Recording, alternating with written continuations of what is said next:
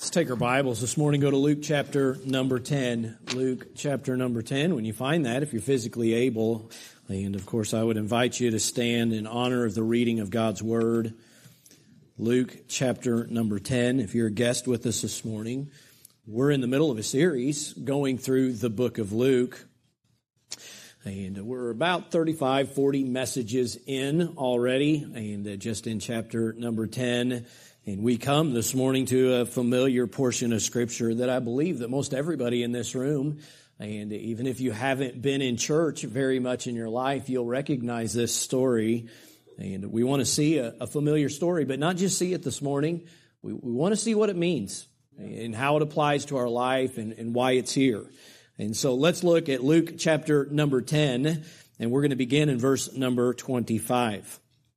The Bible says, "And behold, a certain lawyer stood up and tempted him, saying, Master, what shall I do to inherit eternal life?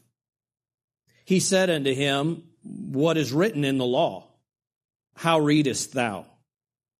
And he, answering, said, Thou shalt love the Lord thy God with all thy heart, with all thy soul, with all thy strength, and with all thy mind, and thy neighbor as thyself.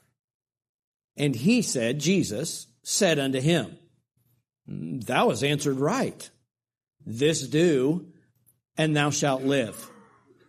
But he, willing to justify himself, said unto Jesus, "And who is my neighbor?"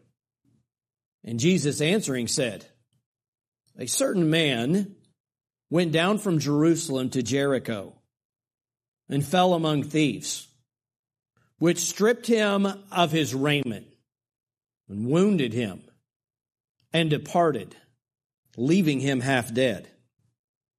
And by chance, there came down a certain priest that way. And when he saw him, he passed by on the other side. And likewise a Levite, when he was at the place, came and looked on him and passed by on the other side. But a certain Samaritan, as he journeyed, came where he was, and when he saw him, he had compassion on him. And he went to him, and he bound up his wounds, pouring in oil and wine, set him on his own beast, and brought him to an inn, and took care of him. And on the morrow, when he departed, he took out 2 pence, and gave them to the host, and said unto him, Take care of him, and whatsoever thou spendest more, when I come again, I will repay thee. Which now of these 3 thinkest thou was neighbor unto him that fell among thieves? And he, the certain lawyer, said, He that showed mercy on him. Then said Jesus unto him, Go and do thou likewise." God, we come before you this morning desiring that you would speak to us. I have no confidence in my ability. Lord, I have full confidence in what your Spirit can do in this place today. And so I ask that you would just do the work in every heart and life exactly as you see fit. Bringing reproof where reproof is needed, bringing correction where correction is needed, bringing exhortation where that is needed. And God, maybe most of all, bringing salvation where that is needed. There's one here, God, that doesn't have a personal relationship with you. Maybe there's someone here that's trusting in religion or good works or the fact that, Lord, who their family is as the reason why they're saved. I pray that you would bring them under the conviction and under the saving knowledge of the Lord Jesus Christ today. We're going to give this service to you and ask that you would bless it as only you can, and that your perfect work would be done in Jesus' precious name. Amen. You may be seated. It's 3:20 a.m. on March 13th, 1964. 28-year-old young lady by the name of Kitty Genovese was returning to her home in a nice middle-class area of Queens, New York. She parked her car at a nearby lot, turned off the lights, locked her car, and started walking to her second-floor apartment that was approximately 35 yards away from where she parked her car. She got as far as a street light when suddenly a man grabbed her. She screamed. She screamed loud. Lights began to come on the 10th floor apartment building nearby. She yelled as loudly as she could, "He stabbed me. Please help me." Windows opened and began to open even more so in the apartment building. And finally, one man's voice cried out of the window, "Hey, leave that girl alone." The attacker looked up, shrugged, and then walked down the street. Miss Genovese struggled to get to her feet. Lights went back off in the apartments, and as soon as they did, the attacker came back. And he stabbed her again. She again cried, this time saying, "I'm dying, I'm dying." And again the lights came on, and windows opened in many of the nearby apartments. The assailant, seeing the lights, left, got into his car, and he drove away. Miss Genovese staggered to her feet as a city bus drove by. It was now 3:35 a.m. But the attacker returned for a third time. He found her in the doorway of the apartment building at the foot of the stairs, where he stabbed her a third time, this time with fatal consequence. It was 3:50 a.m., the police report says, when they received their first call. They responded quickly. In fact, they were there on the scene within 2 minutes of the call. But sadly, Miss Genovese was already dead. Kitty Genovese was a name that would become symbolic in the public mind for the dark side of national character. It would stand for Americans who were too indifferent or too frightened or possibly too self-absorbed to get involved in helping another fellow human being who was in dire trouble. The detectives investigated the murder, and they discovered that no fewer than 38 of her neighbors had witnessed at least one of the killer's 3 attacks, but none had come to her aid, and none of those 38 called the police. The one call made to the police came after Miss Genovese was already dead. When that happened, of course, many thought the incident shocking, bizarre, left them scratching their head. This isn't the way that people act. This isn't the way that normal people act. And the common question that many asked in those days was this: what was wrong with those people anyway? How could they not help? Today's text that we read, it's the first century equivalent. It's found in Luke chapter number 10. We read the story. It's a very familiar story, one that we refer to as the story of the Good Samaritan. And it's told in response to a question that had been asked to Jesus by a Jewish lawyer. In the beginning, in verse number 25, this lawyer, a certain lawyer, stands up and he tempts him and he asks this question: "Master, what shall I do to inherit eternal life?" We are told that this man was a lawyer again. But he's not the kind of lawyer that you might think of. He didn't go into court, or he didn't work in civil and criminal cases. No, by the word lawyer here, it means he was an expert in the Old Testament law and an Old Testament scholar.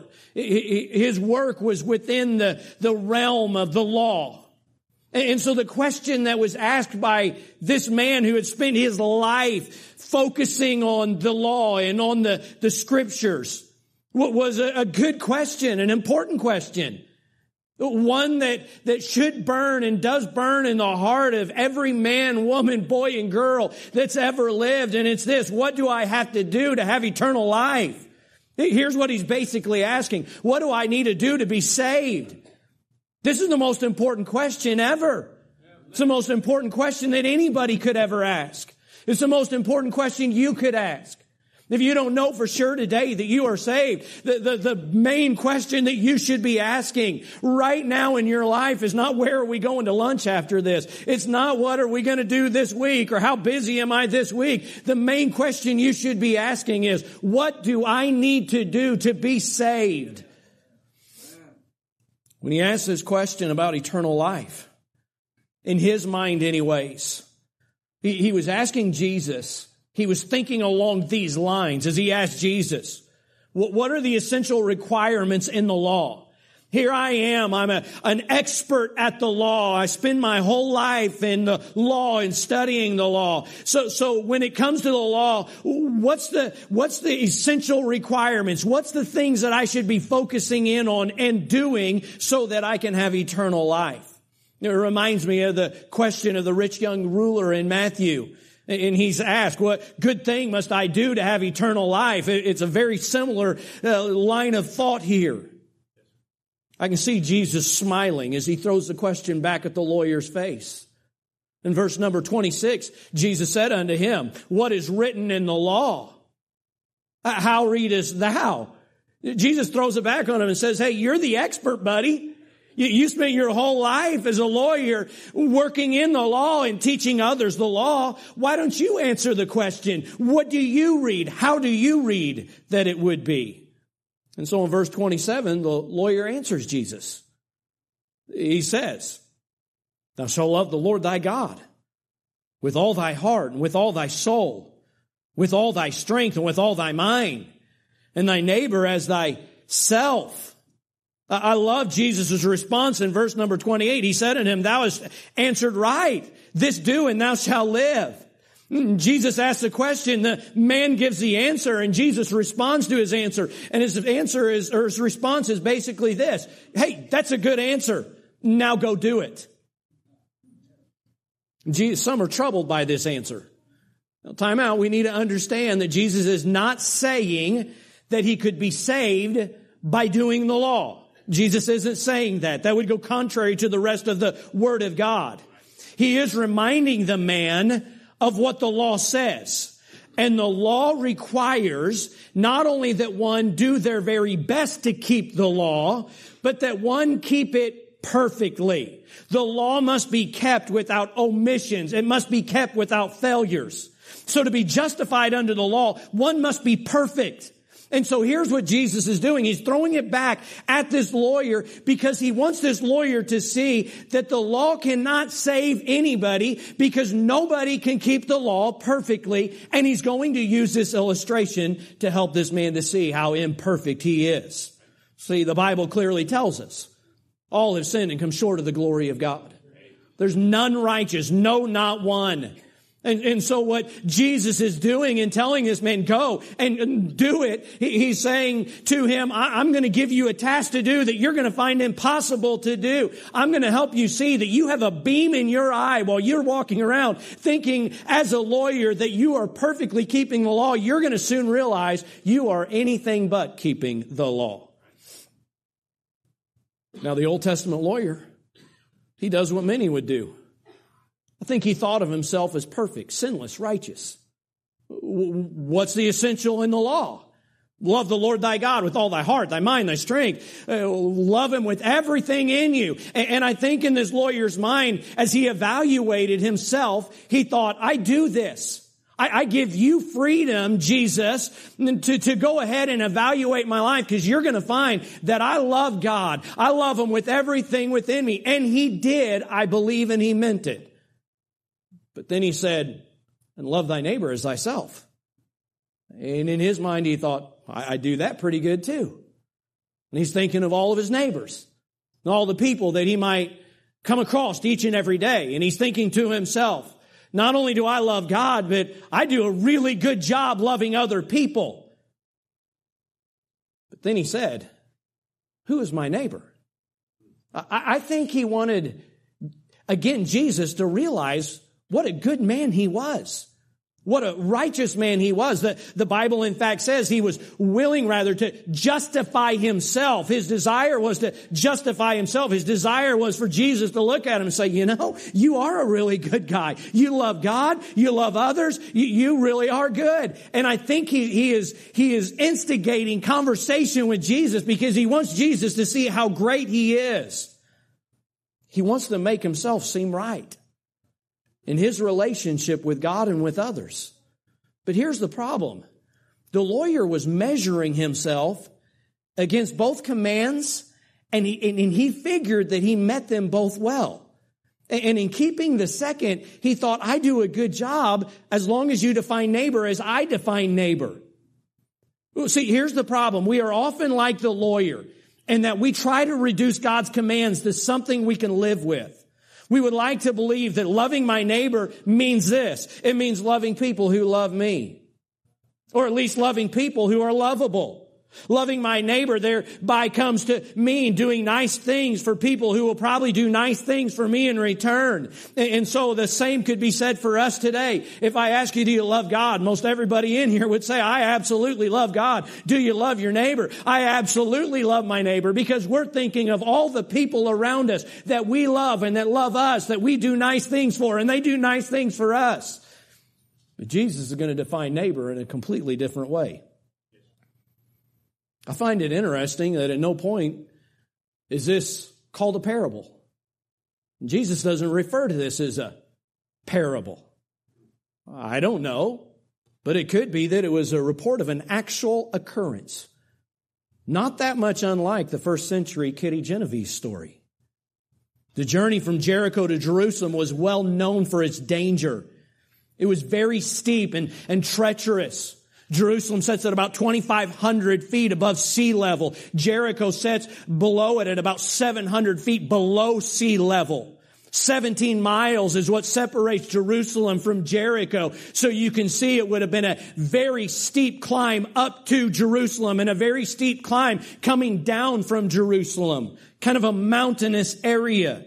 And it would have been very dangerous because there would have been many places for robbers to hide. In fact, this road, this stretch of road between Jerusalem and Jericho was so bad that it got the name, and the thing that people would call it would be this: the way of blood.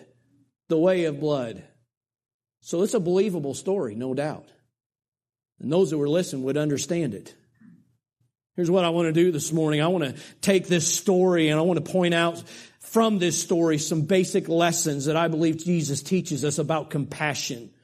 I believe some things that he wants to teach us about our neighbors and true love, and a love that is beyond us. Number one, I want you to see this morning, that compassion, true, God-given, neighborly compassion, it's based on need, not on worth. It's based on need, not on worth. Look at verse 30. Jesus answering said, a certain man went down from Jerusalem to Jericho. He fell among thieves, which stripped him of his raiment and wounded him and departed, leaving him half dead. Our compassion is to be driven not by worth of the recipient, but by the need of the recipient. Here's what jumped out at me at the beginning of this story. Jesus just simply says, a certain man. Today we would probably say it this way. Well, you know, some guy. Somebody we don't know. Somebody that's not important to us. Just a some person. And here's the problem with this guy. He's robbed, he's wounded, and he's left on the side of the road half dead. His need helps. He needs help in the absolute worst of ways. And so here's this unknown, this certain guy, this some guy, this unknown victim, and he's laying beside the road. And as he does so, a series of 3 individuals come along the way. The first passerby is introduced in verse 31. By chance, there came down a certain priest that way. When he saw him, he passed by on the other side. A priest, a man of God. He came down the road. When he saw this man, it wasn't that he missed him. It wasn't that he didn't see him, that he didn't recognize the need. He saw the man, and the Bible says he crossed to the other side of the road. He went as far away as possible to be able to stay on the road away from this man. And he just continued down the road. He continued on his journey. Now this priest, some would excuse because they say that he didn't want to go and be near this man. This man might have been dead, and if he would have touched the dead man, it would have made him ceremonially unclean. But in both cases of the priest and the Levite, the Bible's very descriptive, and the Bible doesn't mince words. It's very descriptive that he came down. They came down on their journey. In other words, they had been at Jerusalem, so this priest has already kept and done all of his priestly duties, and now he's coming down. He's headed back home. And so to be ceremonially unclean is not something he would need to be concerned with. This is probably the most shocking aspect of this parable as I read it. The priest. He was considered the holiest person there was among the Jews. Again, he was taught the Scriptures. He was entrusted with offering sacrifices for the sins of people. He may have just been doing that. He was allowed to go further into the temple than any regular person would ever be allowed to go. If anyone was going to reflect the character of God, if anybody was going to show compassion, you would think it would be this holy man of God. But he doesn't. Can I just stop here and say it's sad? Sometimes the rudest, meanest people are people of God. It's a sad deal when waiters and waitresses all over Lubbock dread Sunday because they know church people are going to leave and come to their restaurant, and they're the rudest people and the worst tippers that there is in Lubbock. It's a sad deal. It's a sad testimony for all of us. But I can see this priest. He's coming down the road. He sees this individual that's over here, and maybe he hears him, and he's crying, and he's moaning, he's hurting, and he's gasping. And this priest sticks his nose in the air. And he's like, well, yeah, that's a problem, but I'm a priest. I'm an important person. I don't mess with that type of situation. That's below me. Somebody else needs to deal with that individual, not me. I'm a priest. I'm a holy man. I'm a man of God. I'm too important for such a task as that. I mean, that's not what I was called to do. With his nose in the air, he's thinking his worth was greater than that man's worth. Let someone of lesser worth, someone that's not as important as me, somebody who has more time than me, somebody who's not as busy as me, let them take care of him. I'm not going to do it. It might have been that he was able to get a good enough look to recognize that it was nobody he knew. If it was somebody he knew, maybe he would have helped, and maybe it would have been worth his time. But because it was nobody that he knew, it wasn't worth his time and effort for someone he had never met and somebody that couldn't pay him back. What a sad deal. Instead of looking at the man and seeing his desperate condition and his desperate need, he looked at his worth and said, not worth it. The second passerby is introduced in 32. And likewise, a Levite, when he was at the place, he came and looked. Again, we're talking with a spiritual man, somebody of supreme lineage. He came. He looked on him. And he passed by on the other side. We'll give the Levite a little bit of credit. At least he went over and looked at the man. At least he crossed to the side of the road and saw him there in that ditch and thought, I'll take a look. And perhaps it was no more than the current practice of rubbernecking. He just wanted to see what was going on at the scene of the accident.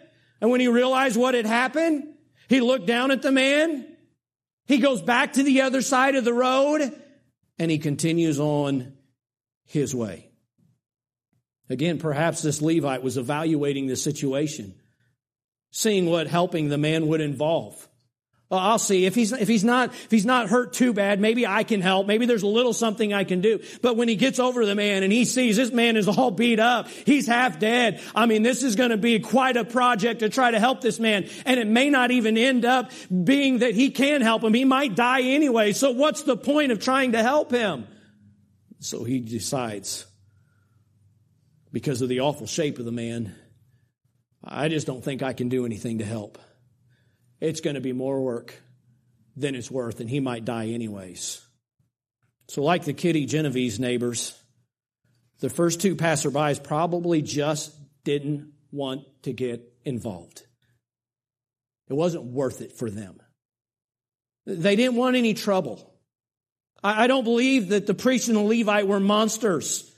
I believe they were regular people, nice, ordinary people. I believe they loved their family and they tried their best to get by in this world.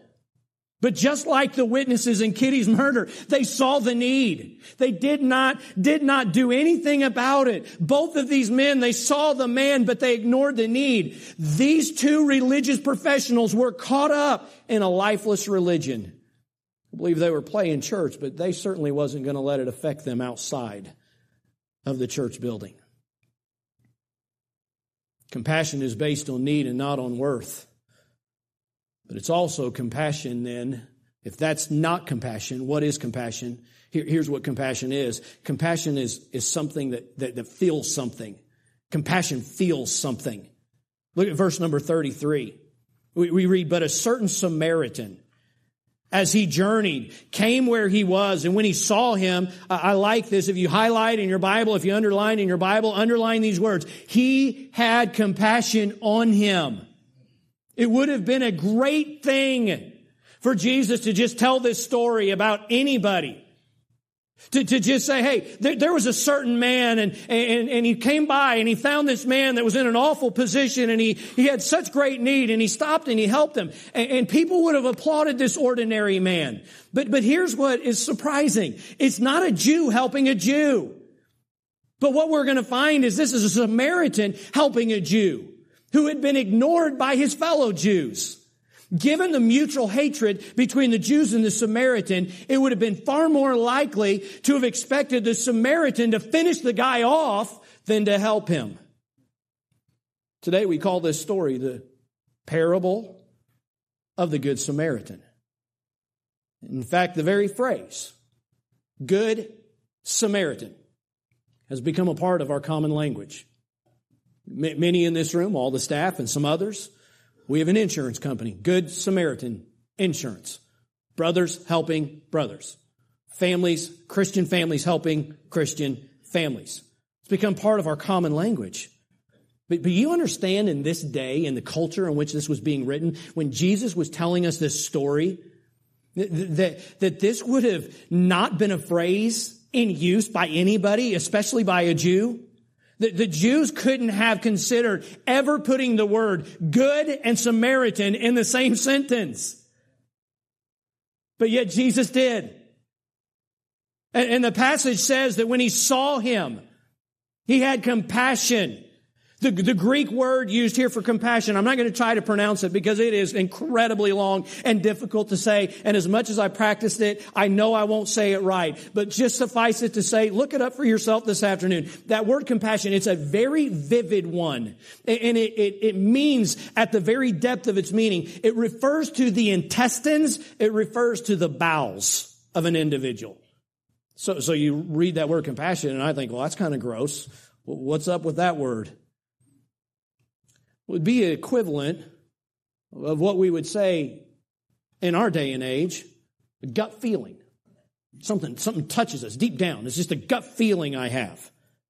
And here's the reality. The Samaritan saw the same pitiful man lying in agony beside the road. And here's what the Bible's telling us. His heart churned within him so that he could not pass by without helping. That's the compassion that affects us. It stirs us. It troubles us. He looked down at that man and there's something in his gut that just wouldn't let him walk away. It's something in his gut that would have kept him awake at night if he would have just passed on by. When the Samaritan looked at that suffering man lying half dead on the side of the road, something happened deep down inside of him. Something that made it impossible for him to walk away.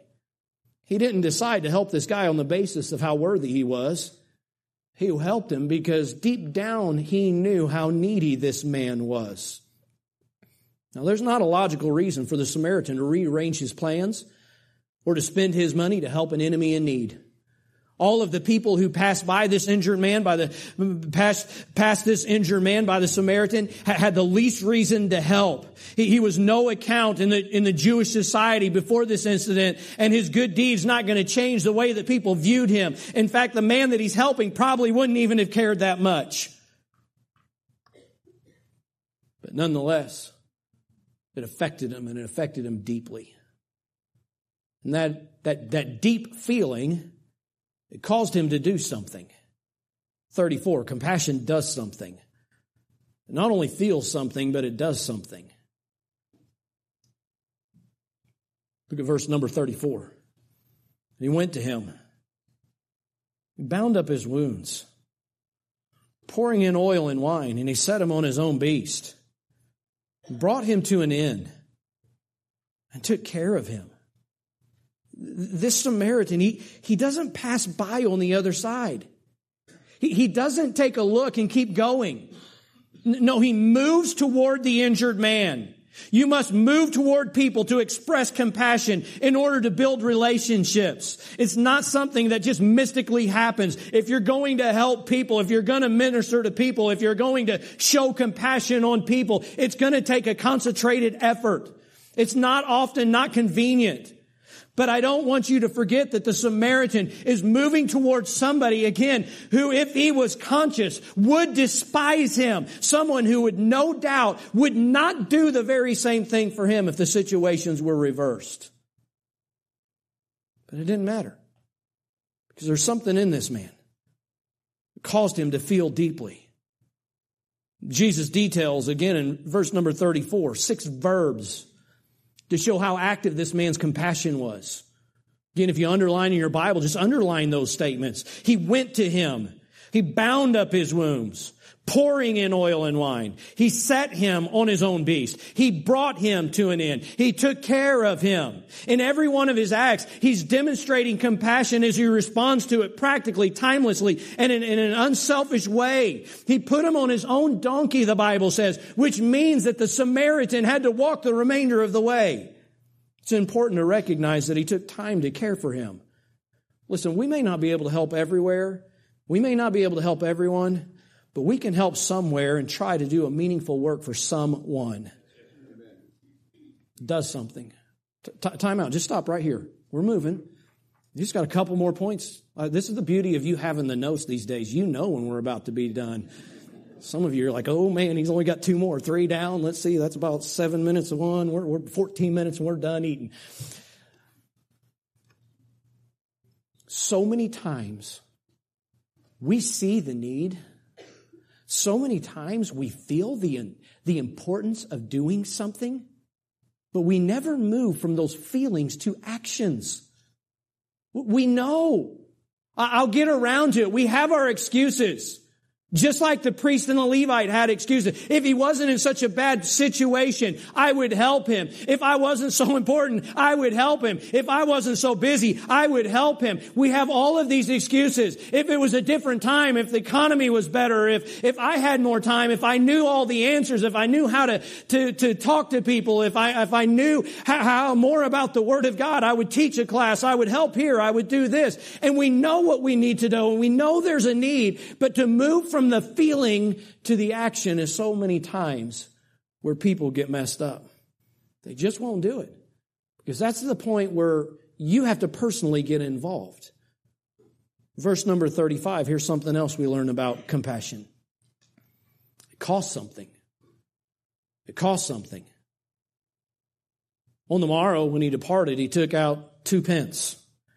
He gave them to the host and said unto him, take care of him. And whatsoever thou spendest more when I come again, I will repay thee. This man went the extra mile. He took this man to an inn. He saw that the innkeeper looked out for the recovery of the victim.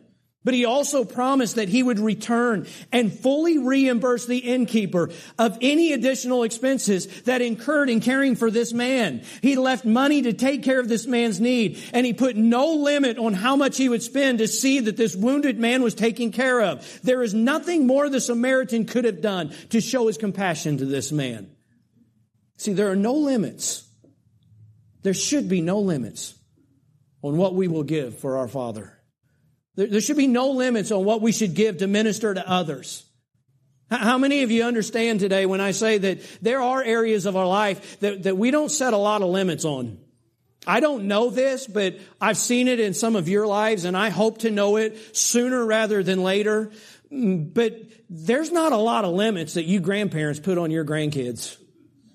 You will go to any length to spoil them, and it doesn't matter. It doesn't matter what mom and dad think. It doesn't matter what anyone else says. You will go to any length to spoil your grandkids.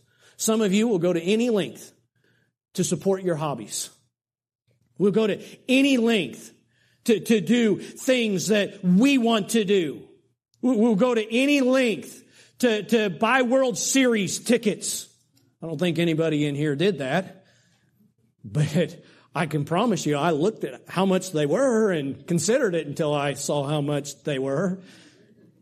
But there was evidently no difficulty filling the stadium with people that were willing to pay the premium prices. Why? Because there's no limits. I'm not going to limit. This doesn't come around. We're Rangers fans. 62 years. This doesn't come around very often. I'll pay whatever to go and watch a World Series game. But yet when it comes to God, it's amazing how many limits we have. And this man said, I'm not going to limit the cost. Whatever it takes to minister and to make a difference in this individual's life, I'm willing to do so. Whatever it is. He doesn't say, well, here's a budget. Here's kind of what I'm thinking. I'm going to leave. And as long as no, he said, whatever it is that you need when I come back, I'll repay. Number 5, compassion demonstrates, and this is where we ultimately want to get to, our relationship to God. Compassion demonstrates our relationship to God. At the conclusion of his story, Jesus asked the lawyer one additional question in verse number 36. He says, which now of these 3, thinkest thou, was neighbor unto him that fell among the thieves? Which one of these? I don't know how you read this story, but I read it this way. I see the lawyer kind of struggling here. He's choking on his words because he can't bring himself to say the word Samaritan because he has such hatred for the Samaritans. So in verse 37, all he does is he responds, I suppose, I'm not going to say the word Samaritan, but I'll agree that he that showed mercy on him. And for the second time in this series of verses, Jesus tells this man to do something in order to inherit eternal life when this verse continues with Jesus saying unto him, go and do thou likewise. Now time out. Why does Jesus say that? Why would Jesus tell that man that? If that man goes and he loves a Samaritan, is that going to get him heaven? If he goes and he does some works and good works toward other people, is that going to get him to heaven? No, that's not it. So why was Jesus telling him that? Because Jesus was bringing this individual, this lawyer, to a place where he realized that what he was being asked to do was greater than what he had the ability to do. He wanted this man to realize, I can't do that. You want me to love my kids? I can love my kids. You want me to love my family? I'll love my family. You want me to love those people I go to the temple with? I can love them. You want me to love those people that live next to me? I can love them. You want me to love an Astros fan? I can't. Well, I'll try really hard to do that. But you want me to love a Samaritan? That's beyond me. I can't do that. I can't. And that was the point. No, you can't. But when you understand my love, and when you accept my love, and you understand who it is that's talking to you, and the love that I'm about to manifest to the whole world and show the whole world, and you accept that love, then I can love people through you. But you need to realize you can't do it. And therefore you're lost. And you need a Savior. So the lawyer is left without any excuses. Without any vindication. Second question that the lawyer had asked was, who was my neighbor? But can you see as he walked away, the question has now been turned on him. And now he's asking this. What kind of neighbor am I? What kind of neighbor am I? 1 John 3:16 and 18 is one of the most convicting passages in the Bible. I'm not going to make you turn there, but listen really closely. Hereby perceive we the love of God, because He laid down His life for us. We ought to lay down our life for the brethren. But whoso hath this world's goods, and seeth his brother have need, and shutteth up his bowels of compassion on him, how dwelleth the love of God in him? Did you catch that? He said, if you see this need and you don't do anything about it, how dwelleth the love of God in him? How dwelleth the love of God in you? That's not your love. You will never be able to generate that type of love. Time out. Every one of you stop right now and think of that one person, that one group, that one people group, or whoever it might be that you just have the most difficult time getting along with. Maybe it's a coworker. Maybe it's a family member. Maybe it's somebody in politics, and it's just the very name just causes the skin on the back of your neck to crawl. How are you going to love them? After all they've done to you and all the ways they've hurt you and harmed you, how are you going to possibly love them? The answer is you're not. But when the love of God dwells in you, when it's God's love flowing through you, then you can, my friend. And thus you need a Savior. My little children, let us not love in word, neither in tongue. Let us not just talk about it. Let us not just see the need and be moved within, but in deed and in truth. James, in his practical principles for living the Christian life, he says it this way: if a brother or sister be naked and destitute of daily food, and one of you say unto them, depart in peace, be ye warmed and filled. Yeah, that's going to be real helpful. Notwithstanding, ye give them not those things which are needful to the body. What doth it profit? There is no profit. So here's what Christ-like compassion does. It demonstrates the type of relationship you have with God. It demonstrates, number one, whether you even have a relationship with God. You understand, until you know the love of God, you'll never be able to demonstrate the love of God. Until you know His love and have felt His love and experienced His love, you'll never be able to give that love. But number two, it shows not only whether you know Him, but it shows how good your relationship with Him is. If you are not walking with Him, if the Spirit of God is not dwelling within you, and in the fact that the fruit of His Spirit is coming out in your life, you are going to struggle with this. But when you are a Spirit-led Christian and His fruit is being seen in your life, then the love of God will be flowing through you. In this story, Jesus separates the person who has a real relationship with God with those that are just merely religious. We saw what religious folks did. They saw the man bruised and battered on the side of the road, and they just kept walking. In fact, it says they crossed the street to get as far away from that need as they could and kept walking. But evidently, this Samaritan, driven by the love of Christ, could not help but see the need and do something. 2 questions and we're done. Christian, when was the last time you allowed the situations of others to affect you in such a way that you were moved to action? When was the last time you looked at a lost person and you were so stirred and moved within that you didn't just feel sorry because they didn't know Christ, but you had to go and give them a tract. You had to talk to them about the Lord. You had to go encourage them. When was the last time you were at work and that person who's so difficult to work with, but you were so moved because they didn't have Christ in their heart that you was willing to do something for them and act upon that? When was the last time that happened? Because the answer to that question really in reality is going to show how your walk with God is. Because if the Spirit of God is in control of your life, it will happen frequently. Number 2, perhaps there's somebody here today and you've identified with this man's question. What must I do to go to heaven?